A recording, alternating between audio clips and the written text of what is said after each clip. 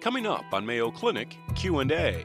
The pituitary gland, what it really does is it runs all the day-to-day management for your body. So it makes sure that you have enough sugar to get out and about and on your walk or jog. And it helps you respond to things around you by controlling your heart, your lungs, your liver, and your immune system. Pituitary tumors are abnormal growths that develop in your pituitary gland.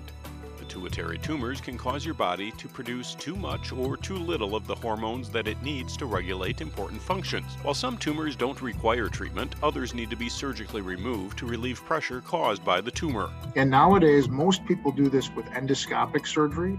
And the upside to that is that we actually have to do normal sinus surgery. So if you previously had some obstruction, so deviated septum or some of the things that cause some issues for patients, we actually have to fix that to get back there. Welcome everyone to Mayo Clinic Q&A. I'm Jason Howland, sitting in for Dr. Helena Gazelka. Pituitary tumors are abnormal growths that develop in your pituitary gland.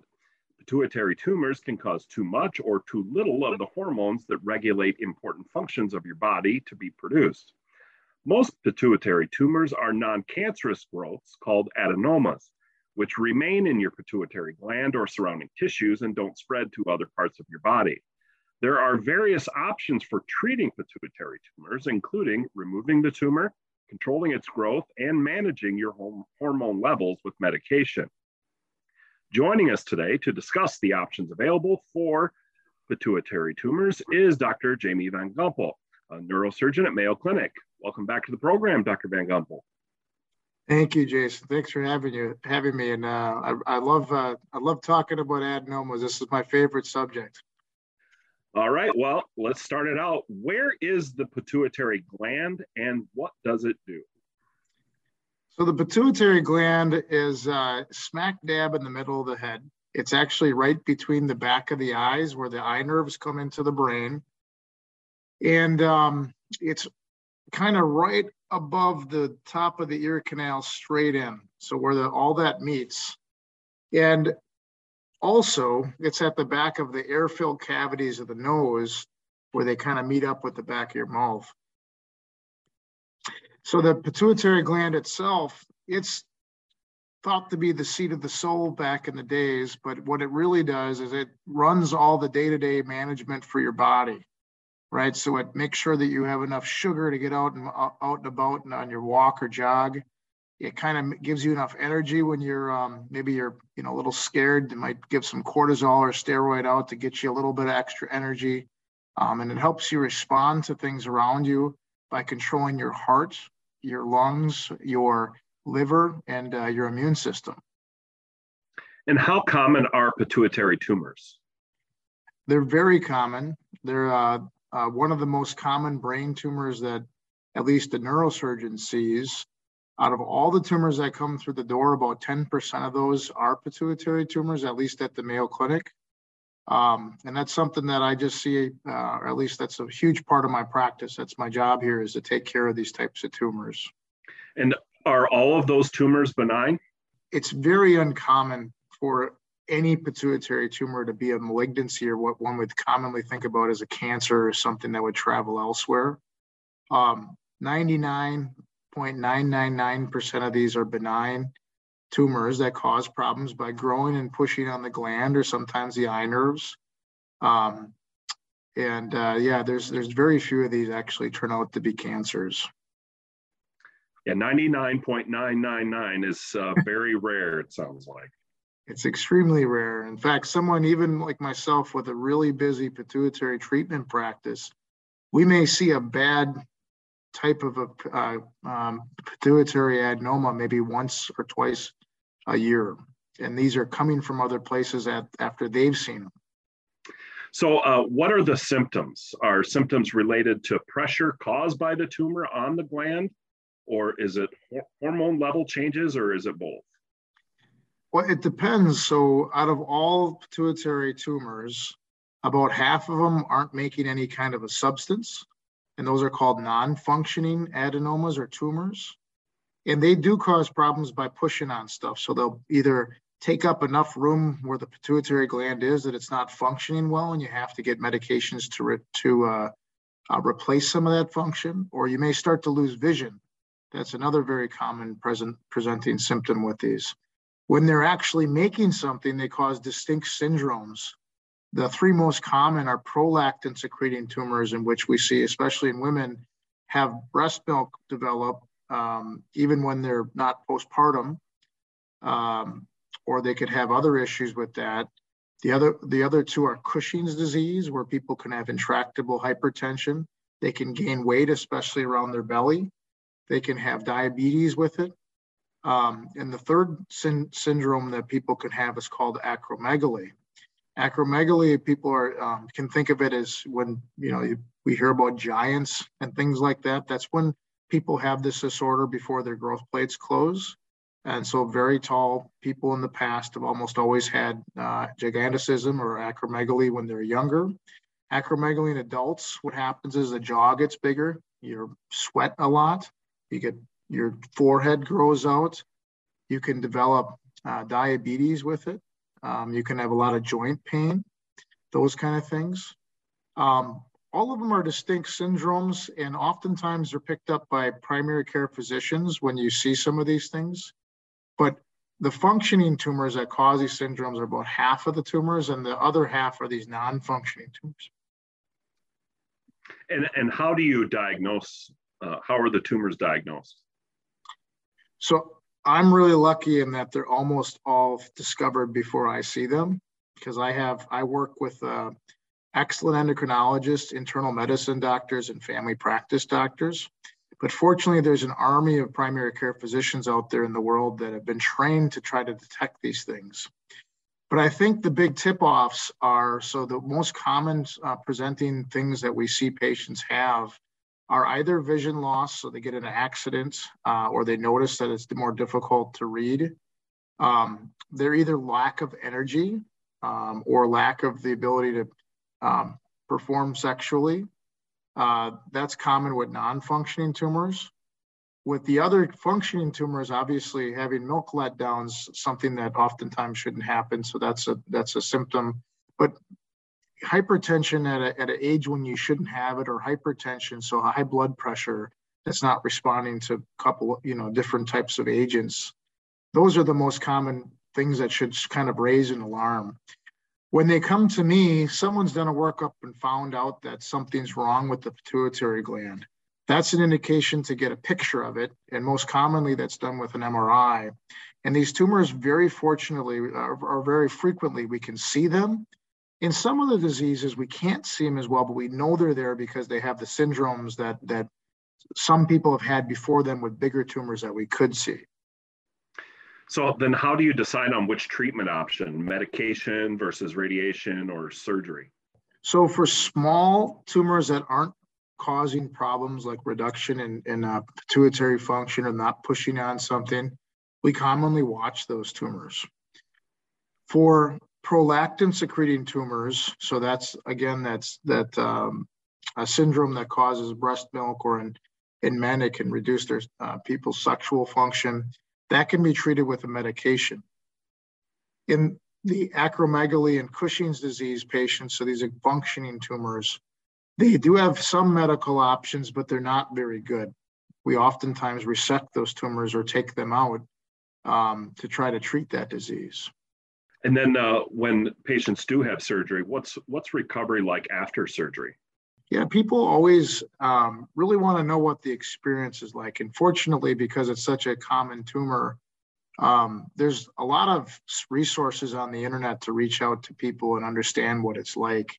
We do the best we can explaining it. And I do want to emphasize that on the internet, there's a range of experiences that back in the 80s and 90s, when they did these procedures, they would pack the nose because they were scared of things coming out of there. And it was not a great experience for patients. That's not how it is any longer. We've listened to our patients and understand what helps them recover quickly. So fortunately, as we said before, this area is just in the back of the nose. We actually use the normal pathways to get back to these tumors. And nowadays, most people do this with endoscopic surgery. And the upside to that is that we actually have to do normal sinus surgery. So if you previously had some obstruction, so deviated septum or some of the things that cause some issues for patients. We actually have to fix that to get back there. So I tell patients all the time, you might get a twofer with this one. And a lot of times after surgery, people are better. Their noses they feel like they can breathe differently. They're not, stuffed up at nighttime all the time anymore. So that's one benefit to these approaches. So getting back there and taking out these tumors, the procedure is not very long in most patients. It's usually about 60 minutes to 90 minutes in the operating room. And then when we're done, so we take out the tumor, and in a very small subsegment of patients, we have what's called a CSF leak or clear fluid leak from fluid that should be in the brain, kind of makes it through where the tumor was. We used to take fat grafts all the time and plug this up. So as a separate incision. No longer do we do that very frequently. We take just little bits of skin tissue from inside the nose where we've done these repairs and treat it there. And it turns out that actually has a huge improvement in patients' healing. When we're done, we put just a little bit of absorbable tissue just back where this is so people can still breathe through their nose after. After surgery, people wake up commonly with a little bit of a headache. Not everybody needs pain medications. I would say it's actually in the minority of patients that need something more than ibuprofen or Tylenol. But of course, having narcotic agents is always provided if the headache is more severe. That headache goes away very quickly. And in most pituitary tumor surgery, people feel like they can get back to doing what they want to do at 2 weeks. We still recommend people take about 4 weeks off because we still did a major surgery and people are fatigued after. But a lot of people are just doing whatever they think they need to, usually by post-op day 2 or 3. And I think the recovery is actually quite easy for most patients with this particular operation. There is one caveat in patients that have symptomatic Cushing's disease. If we do our job and cure the patients, they don't feel well after surgery because their cortisone drops and they're actually recovering from the disease process. And those patients it's a whole different a ball game for them, but that's not normally from the pituitary tumor surgery itself. That's the recovery from the disease process. You've removed a pituitary tumor. How common is it for a tumor to come back, and what kind of surveillance do patients need after treatment?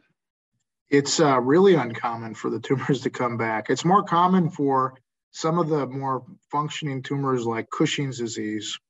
For the non-functioning tumors, it's not very common. We did a study, not of my own patients, but we looked way back because Mayo Clinic has so many great records. Even before modern day techniques, in fact, almost 2 generations ago for techniques, if you had a tumor resection, and we even see if you had some tumor left behind, as long as you got about 80% of the tumor out, the chance of you needing another treatment over the next decade was only 10%. Now, fortunately, there's not a lot of tumors that we actually choose to leave too much behind. There is very straightforward treatment options for residual tumor that's left behind and starts to grow, though. Nowadays, single session radiation, so radiation that's done literally in an hour or 2, is very effective at treating these tumors. So it doesn't necessarily mean, even with recurrence, that you need another operation. And there's also a developing tool bag or toolbox of medications that endocrinologists have been able to use to help control if they come back. But it isn't that frequent that happens, at least with a good pituitary surgery.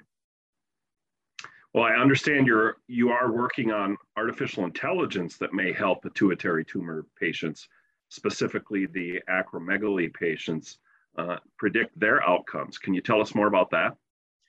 Yeah, I think what's really important is understanding what realistic expectations are at the front end of an operation.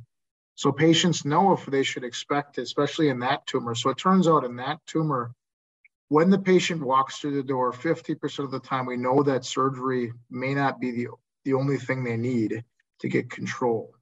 And we can take characteristics when you walk through that door of how big your tumor is, what your age is, what the blood levels of growth hormone or IGF-1 are, and we can tabulate what the chance is that we can cure you, and also what the potential next treatment options might be and give you all that information up at the front end.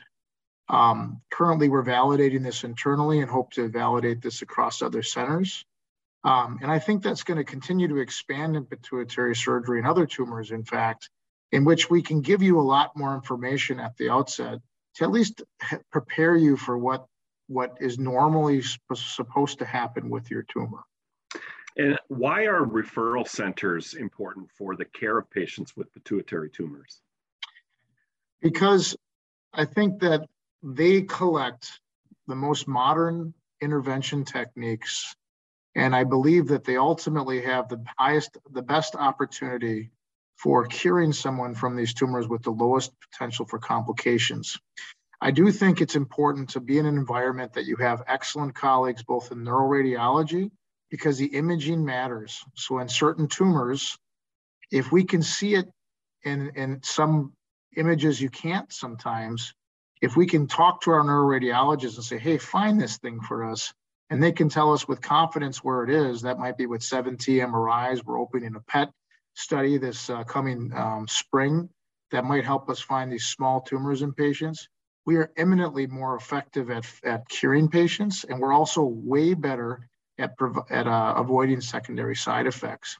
Our endocrine colleagues are extremely important at tertiary referral centers. Even if you've received an endocrine workup outside, the people that we work with only do pituitary tumors, and they can actually find ways in some circumstances to say, hey, this is not the diagnosis here. This patient doesn't need a surgery, and going through their nose and taking the tumor out that we don't know is there is not the right thing to do. So they can sometimes help us pump the brakes because, you know, our job is not to cause damage if we don't think we can help you, right?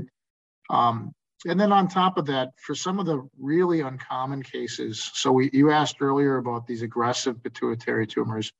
It turns out we do see them, and you might need other colleagues that have an expertise in treating uncommon tumors with chemotherapy agents and things like that. Now, again, that's not a common thing that we have to do with pituitary tumors, but when they're there, we have huge expertise and a group of people that know how to manage these types of things with molecular profiling of these tumors, with targeted therapies for them, that kind of stuff. Well, I think you sort of answered this question already, but what does Mayo Clinic offer that makes it unique for pituitary tumors? The endocrine department is one of the most well-known endocrine departments in the world, and the multitude of PGAs, so we call them PGA or pituitary group endocrinologists that just do pituitary all the time are a remarkable group of people. Not only do they have one person that just spends all their time on pituitary tumors, they have a group of almost 8 of them. And if they're confused by something, all they have to do is walk across the hallway to the next door and say, what do you think about this? So I think it's hard to replace that kind of collegiality and ability to have those conversations in real time. In the same way, I'm not the only pituitary surgeon at the Mayo Clinic. So I have a couple of other colleagues that I can talk to say, hey, you know, this is a little odd. What do you think about this? And we can talk about it, talk about the potential outcomes and what do we think is the best thing for this patient. And there's not a lot of centers across the world that can say they can do things like that. Oftentimes when you go to even a referral pituitary center, there's one surgeon and maybe one endocrine specialist. Here with such a large group of people, it's very helpful to be able to treat, especially very difficult cases. In addition to that, we have a lot of resources at the Mayo Clinic that a lot of places don't have, like 7T MRIs, which have been helpful for identifying small tumors or understanding cavernous sinus invasion. PET studies that would help us find tumors that maybe are very hard to find. And also there's a bunch of new lab tests that are coming down the line with our endocrine colleagues that would be helpful to figure out some of the more nuanced parts of pituitary tumors. We also have advanced molecular techniques and diagnosis that we think will help us in the future understand some of these tumors and how they may act if they are not completely resected. And all of those things ultimately improving care for the patients. I think so. And I think that's a really good point, Jason, is not only do we have all those advanced technology things, we're also actively engaged in a registry around pituitary patients so we can continue to study our outcomes and make sure they are as good, if not better, than they were last year. Well, fantastic. We are unfortunately all out of time, but I'd like to thank our guest today, Mayo Clinic neurosurgeon, Dr. Jamie Van Guppel, for joining us today to discuss pituitary tumors. Thank you, Dr. Van Guppel. Thank you very much, Jason. I appreciate it. Have a great day. And thank you for joining us on Mayo Clinic Q&A. Have a great day. Mayo Clinic Q&A is a production of the Mayo Clinic News Network and is available wherever you get and subscribe to your favorite podcasts. To see a list of all Mayo Clinic podcasts, visit newsnetwork.mayoclinic.org. Then click on Podcasts. Thanks for listening, and be well.